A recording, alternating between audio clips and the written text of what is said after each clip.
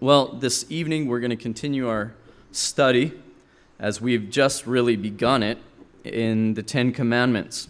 And I've spent 2 weeks thus far in arguing for the validity of the value of the Ten Commandments for us as New Covenant, New Testament believers.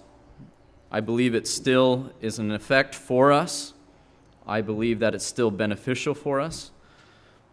And as I was arguing for that, and as I was arguing for it, I was somewhat developing a conviction about it, especially in the area of answering the question, how do we render unto God our love? If the greatest commandment is to love the Lord our God with all our heart, soul, strength, how do we do that? And then how do we love our neighbors as ourselves? And as I was studying, and it seems like you know things and then you don't know them when you're studying them again, and as I was being reminded of them, I thought how wonderful that the Ten Commandments, in a way, exposit how to love God, exposit how to love our neighbor for us, meaning they give us details on how we can do that, how we can practice those two greatest commands that certainly are for us today. Today we're not going to get into the first command yet. We're going to consider the preface, or what's been called the preface of the Ten Commandments. That's our concern tonight.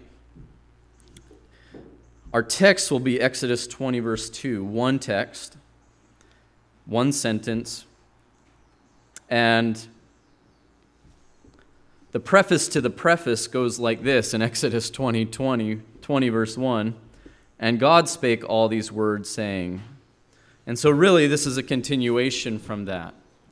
The sentence starts there in verse 1, and God spoke all these words, saying, but our focus is really going to be verse 2, I am the Lord your God, who brought you out of the land of Egypt, out of the house of slavery. Now for your notes, if you're taking notes, Deuteronomy 5:6 is an identical portion to this text. It's a preface and it's word for word the same. If you go back to verse 1, you'll notice who it is we're hearing. When we come to the matter of the Ten Commandments, it shouldn't surprise us that these are the words of God.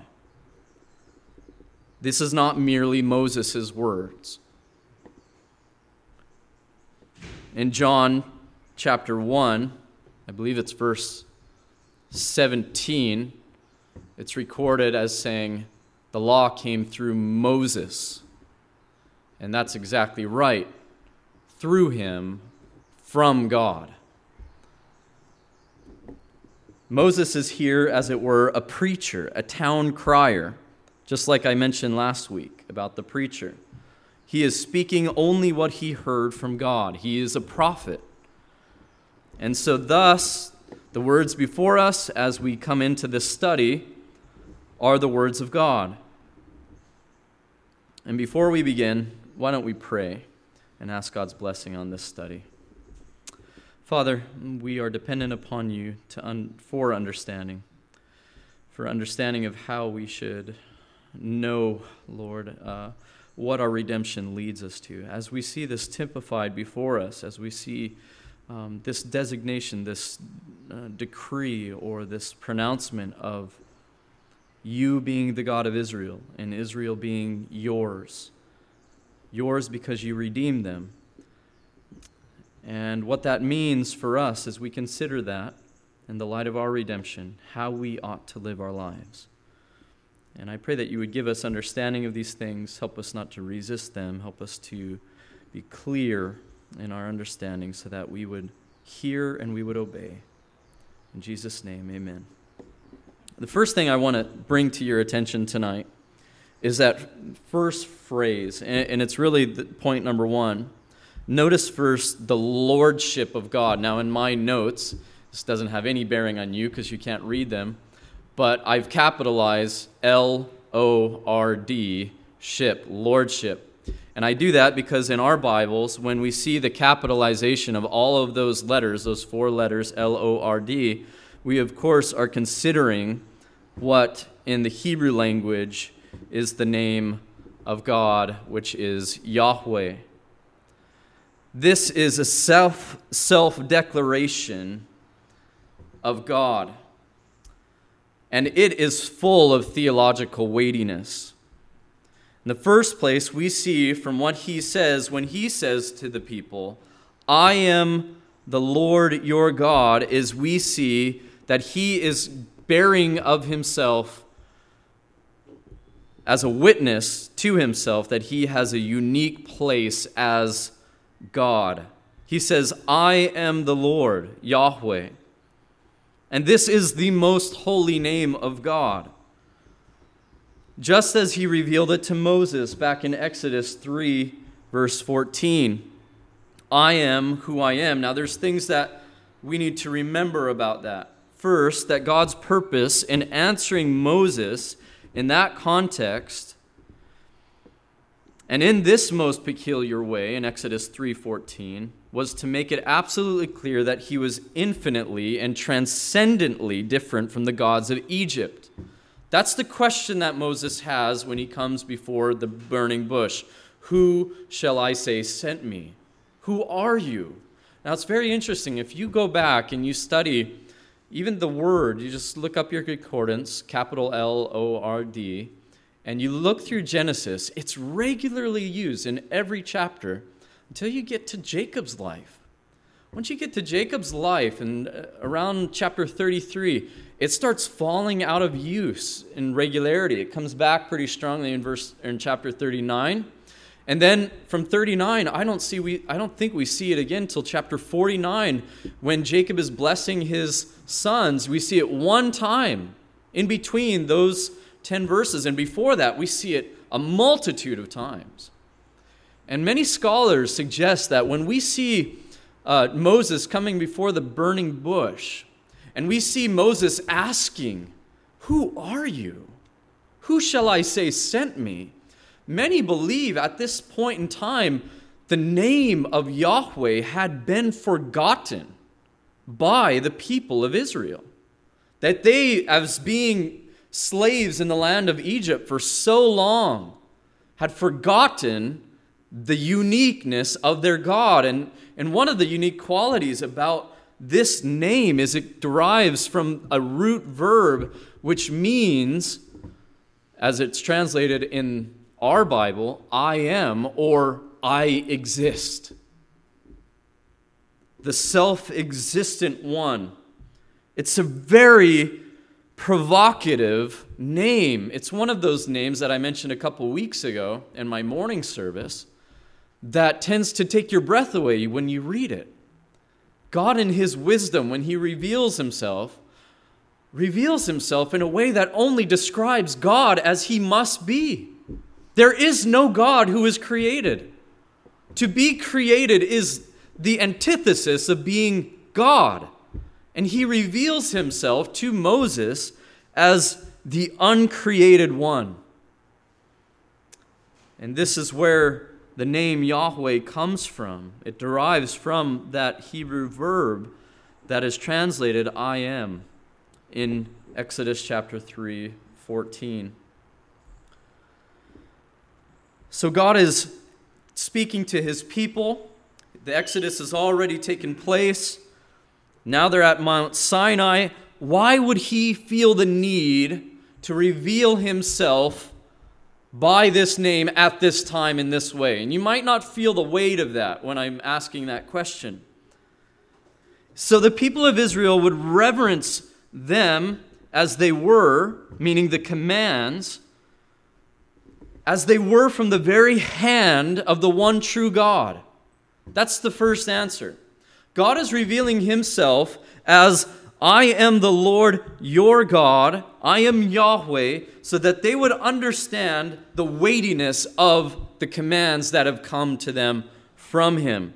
For it says in Exodus 32:16 The tablets were the work of God, and the writing was the writing of God engraved on the tablets.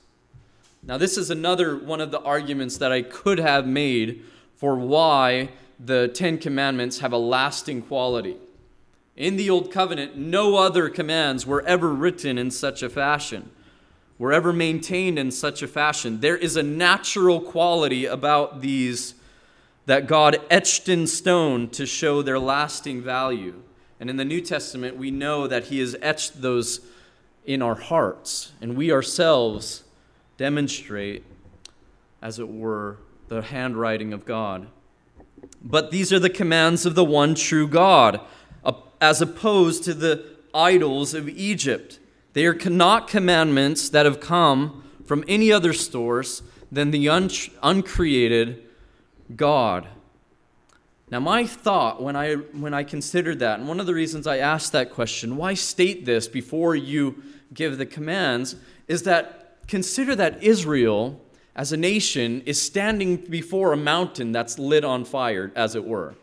I mean, it's not on fire, but it's covered in smoke and thunders and lightning and all of this tremendous natural display is happening before them. And my question includes the idea of, if all this is happening before them, why does God feel the need to delineate Himself as Yahweh at this time? You know, aren't they concerned enough? Why would they have to reverence a particular name? But that's just it. They've come out of Egypt. Egypt was a people that were very animistic. They only believed in natural wonders as having a kind of inherent quality to themselves, an inherent deistic quality. They worship nature. And so the confusion may have set in as Israel is seeing this display on the mountain. And they've come out of Egypt after hundreds of years thinking, the gods of Egypt, are they doing this? Who's doing this? Look at these natural wonders. Are the gods angry? What's going on? And God thunders from the mountain, I am the Lord your God. God will not allow their consciences to be deceived into thoughts about any other God. Lowercase g. They stand before a mountain dressed in smoke, quaking in its inanimate boots, as it were, not for any other reason than that God, the God of gods, is addressing His people, as it were, face to face. God will not allow their minds to turn from the animate to the animism of the Egyptians, such that this was not nature acting independently. This was God, the God over nature, imposing His will and declaring His greatness through a display of natural wonders. And He echoes forth out of those wonders, I am Yahweh. God doesn't want confusion when it comes to service rendered unto Him.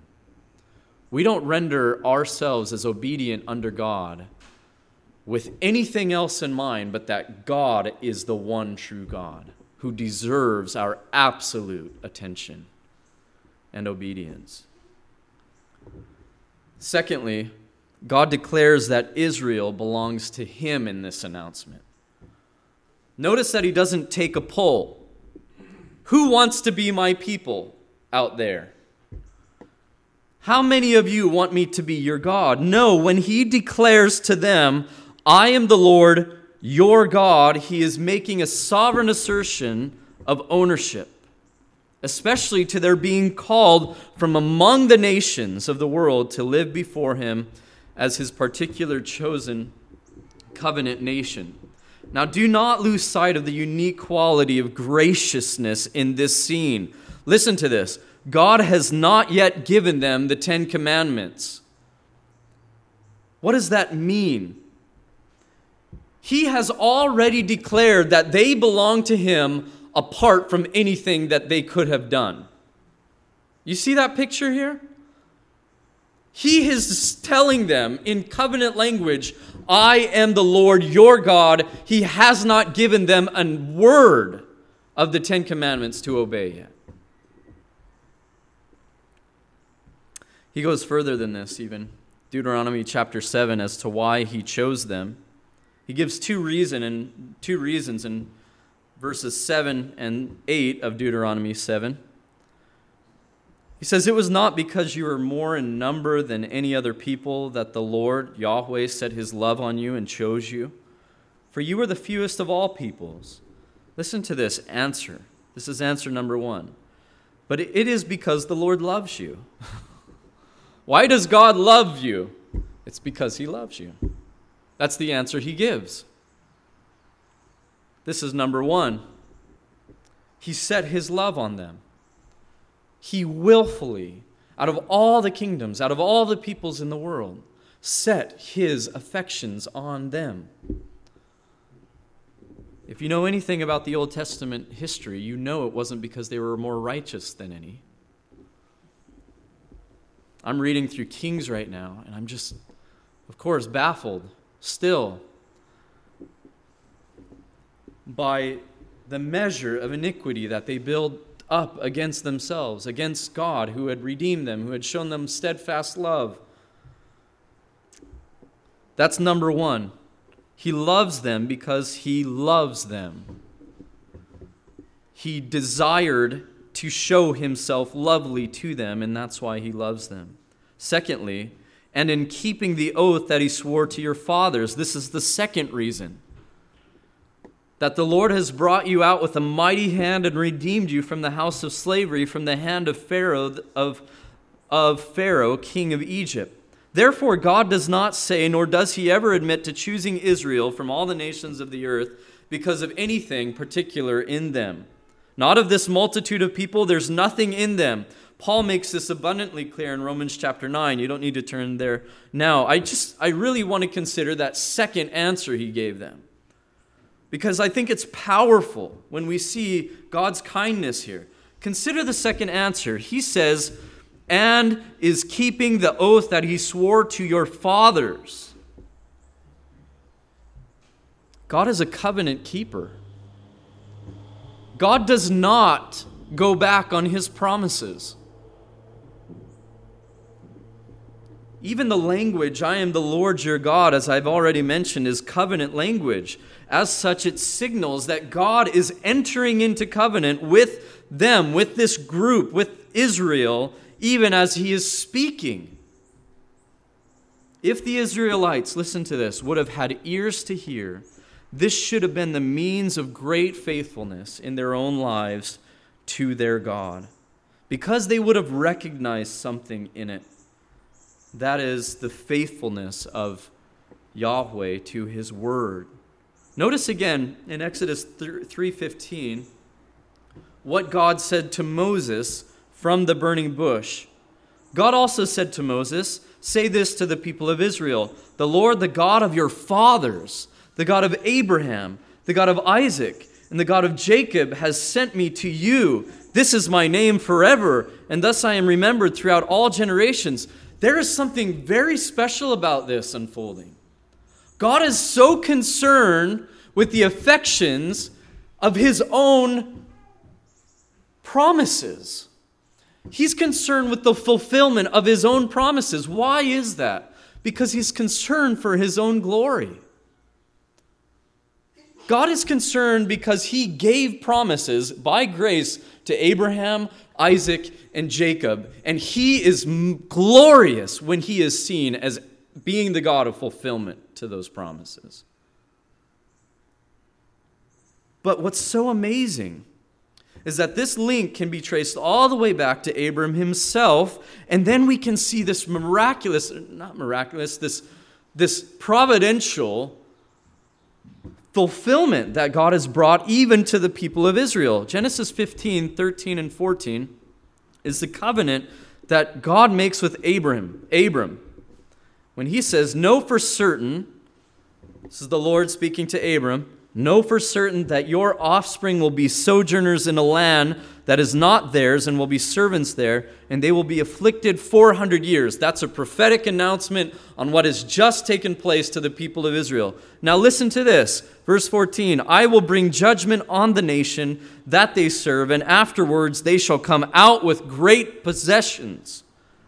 The children of Israel have just experienced this. The fulfillment of this very word of God about to their father Abram has just come to pass, and they are the generation to experience it.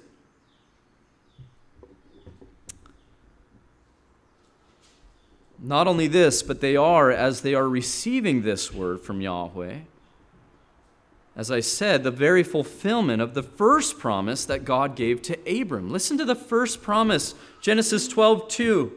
And I will make of you a great nation. Speaking to Abram. And then listen to Genesis 15:5, the Abrahamic covenant once again. And he brought him outside, that is Abram, and said, look toward heaven and number the stars if you are able to number them. Then he said to him, so shall your offspring be. Now that's quite a statement, okay? Now go to Deuteronomy 10:22. I just want you to turn there because I want you to see when God announces himself as I am the Lord your God, just how incredible this is that this is taking place. Deuteronomy 10:22. And it's set up perfectly in this text. I really don't have to comment much on it. Your fathers went down to Egypt 70 persons. Now that's not very good odds. That you would consider at that point that there is going to be a nation born of this 70 people that would number the stars. Listen to what he says. And now the Lord your God has made you as numerous as the stars of heaven. The children of Israel were living in the middle of some of the greatest fulfillments of promises that was made for them, was made for their fathers. And God was showing himself great and fulfilling them. And this is why I say they are in a position of grace because they have not even yet received anything that would say to them, if you do this, you will be my people. They are his people by virtue of a promise he gave to their fathers. Make no mistake, apart from Christ, there is no grace ultimately. There is no grace ultimately. But God's purposes are worked out in eternity.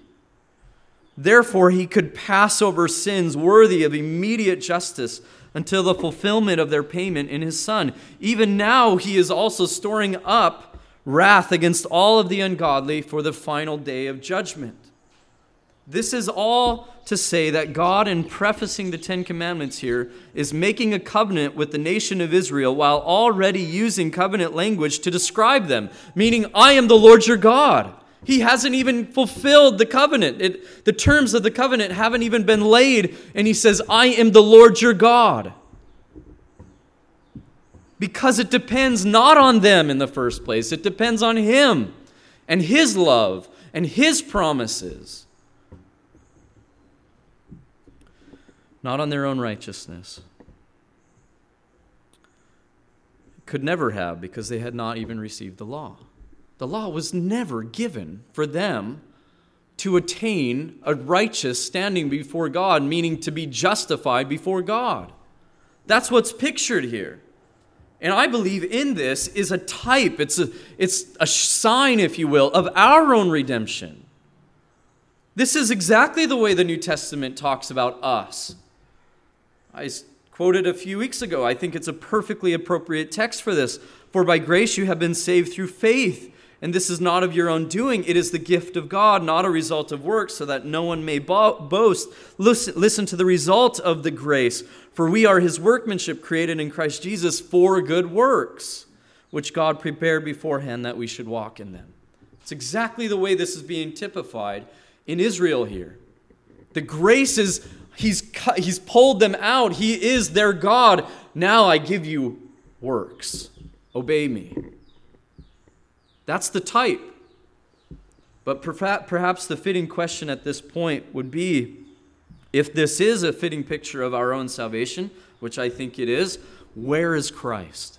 Because there's nothing outside of Christ. There is no salvation, and there is no type outside of Christ, even for our lives as Christians. Brings us to our second point, though, which I'm just calling the Redeemer and the redeemed, because Israel have come from somewhere to get here. They're not just out of nowhere, willy-nilly, standing at the base of Mount Sinai, and God is calling them his people. They came from somewhere. They came from Egypt. He says, I am the Lord your God, back to Exodus 20, verse 2. I am the Lord your God, who brought you out of the land of Egypt, out of the house of slavery. And the display of God's glory that is called the Exodus from Egypt, I believe we can see three very clear pictures. Number one, God's absolute superiority over the gods of Egypt in the plagues that they were judged with. I believe this represents, if you will, a type of Satan and the demonic realm. Yahweh's sovereign control over the natural world to bring about the 10 plagues was a demonstration of his sovereignty over the gods, the false gods of Egypt. The Egyptians were pantheistic. As I said, they were animistic. They were pantheistic. They worshiped the Nile. And here you have the Nile turning to blood. Here you have frogs coming out of the Nile. They worship the sun, and here you have the sun scorching. What God did was he turned all of the things they worshiped against them, declaring, showing the glory of he himself, the one true God. I wish I could draw the analogy between the new covenant, Christ triumphing over Satan. In that moment that Satan seems to have his superiority, his win against God, Christ triumphs over him at that very moment. You see, Israel is under servitude in a land that is not theirs. They have no hope. And God turns their own worship deities against themselves, as it were, showing his glory over them. Exodus 12:12. For I will pass through the land of Egypt that night, and I will strike all the firstborn in the land of Egypt, both man and beast, and on all the gods of Egypt. So it was his purpose to show them lame, incapable of stopping Yahweh. I will execute judgments, he said. I am Yahweh. Secondly, God's glory over Pharaoh and the Egyptians. And I think this represents the world, doesn't it? The city of man. The Pharaoh is a type of a city of man. And it's clear by his first opposition to the one true God, and second, because of his opposition to the people of God. This is the world that opposes itself to the people of God, typified in Pharaoh. Just as it was with Pharaoh, so it will be with all of God's enemies. He will be glorified in their judgment. Exodus 14:18, as I've already read, and the Egyptians shall know that I am the Lord. I am Yahweh, when I have gotten glory over Pharaoh, his chariots, and his horsemen. As God received glory in his judgment over Pharaoh and Egypt, he also receives it in the redemption of Israel at the same time. This is the way Paul speaks. He speaks about it in two aspects. The redemption aspect, God receiving glory in their redemption, and also in the judgment of evil. Romans 9:17. For the scripture says to Pharaoh, for this very purpose I have raised you up, that I might show my power in you, and that my name might be proclaimed in all the earth. As I said, I think Pharaoh typifies the world. And what typified the world in Christ's sufferings but the leaders of Israel? Pilate. Those are the leaders. Those are the principalities and rulers.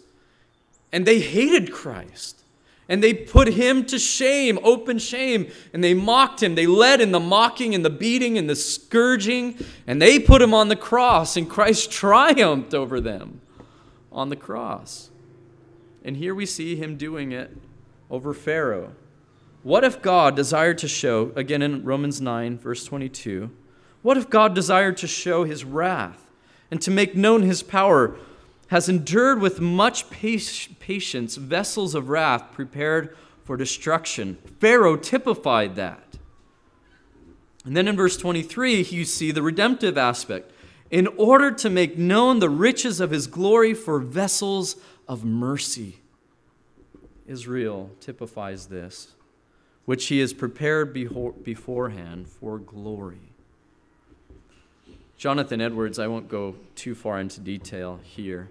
He speaks so incredibly on this. If you guys don't read Jonathan Edwards, or if you haven't, pick something up from him, anything. Pick anything up from him, and I think you'll benefit, even if you have to work at it. He's not easy to read. But he talks about how our joy in heaven, and in fact the glory of God in heaven, will be tied. Our joy will be tied to the increase of the glory of God. As God is glorified, our joy will be raised and increased for eternity. And he talks about how the judgment of wicked will be one of the reasons we continually glorify God in heaven. Because at that time we will see evil for how evil it is. And we will see that God in his overcoming of evil deserves ever increasing glory for overcoming it. And we see that typified in Pharaoh here. Thirdly, we see God's redemption of Israel. And this is demonstrated in the Passover. But what is also demonstrated in the Passover? But the significance of sin being redeemed. Sinners being redeemed. So you have, in a sense, this picture of Satan and the gods of Egypt and the city of man, or the world, and Pharaoh, and even our own sin in the Passover being displayed. All in the Exodus. God did not merely redeem Israel from the power of evil, as I said, that was outside of themselves. Their delivery from evil within is typified, isn't it, in that first Passover. In fact, it was the Passover that ultimately saw them released from Pharaoh. Their redemption ultimately came at the cost of a spotless lamb. But not just a spotless lamb. The spotless lamb was a substitute. The spotless lamb was a substitute for death. The death that visited Pharaoh's house even.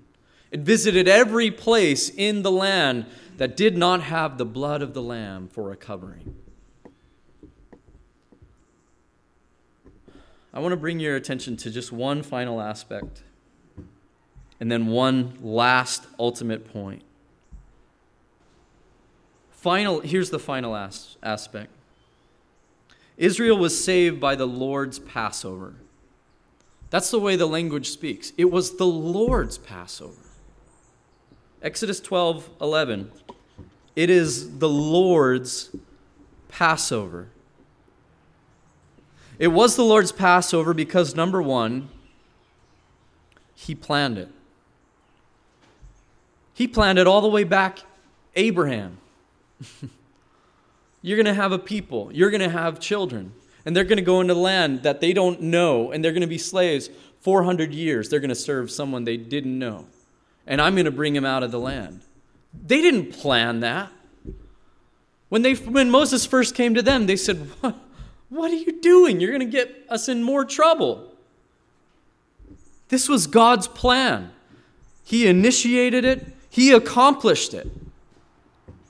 That is to say, God was instrumental from the beginning to the end in securing Israel's release from Pharaoh. That is a demonstration of grace. We don't like to talk about grace when we think of the Old Testament, but I don't know any other way to talk about that but typifying the grace not only that we see here to them, because this people didn't deserve it, but certainly as that's fulfilled in us. You know, we were under bondage. We were under the reign of the prince and the power of the air. He had blinded our eyes just as he blinds the world's eyes today. And God planned our release. He planned our redemption. He initiated it. He accomplished it. In that while we were yet sinners, Christ died for us. And here's the final point. As we continue in our study, let us never think of the law as something that ever initiates our relationship with God. I think that's the point of all of this. I said all of that to say this. The law never initiates our relationship with God. As it is typified here with national Israel, so it is fully realized with us as New Covenant believers. Our adherence and obedience to God's moral laws, the Ten Commandments, is not the basis of our redemption, but rather it is the heart of it. It's the result of it, meaning it's what we long to do.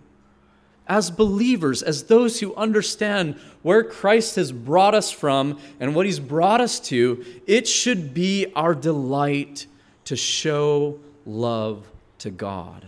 And how do we show love to him? By obeying his commandments.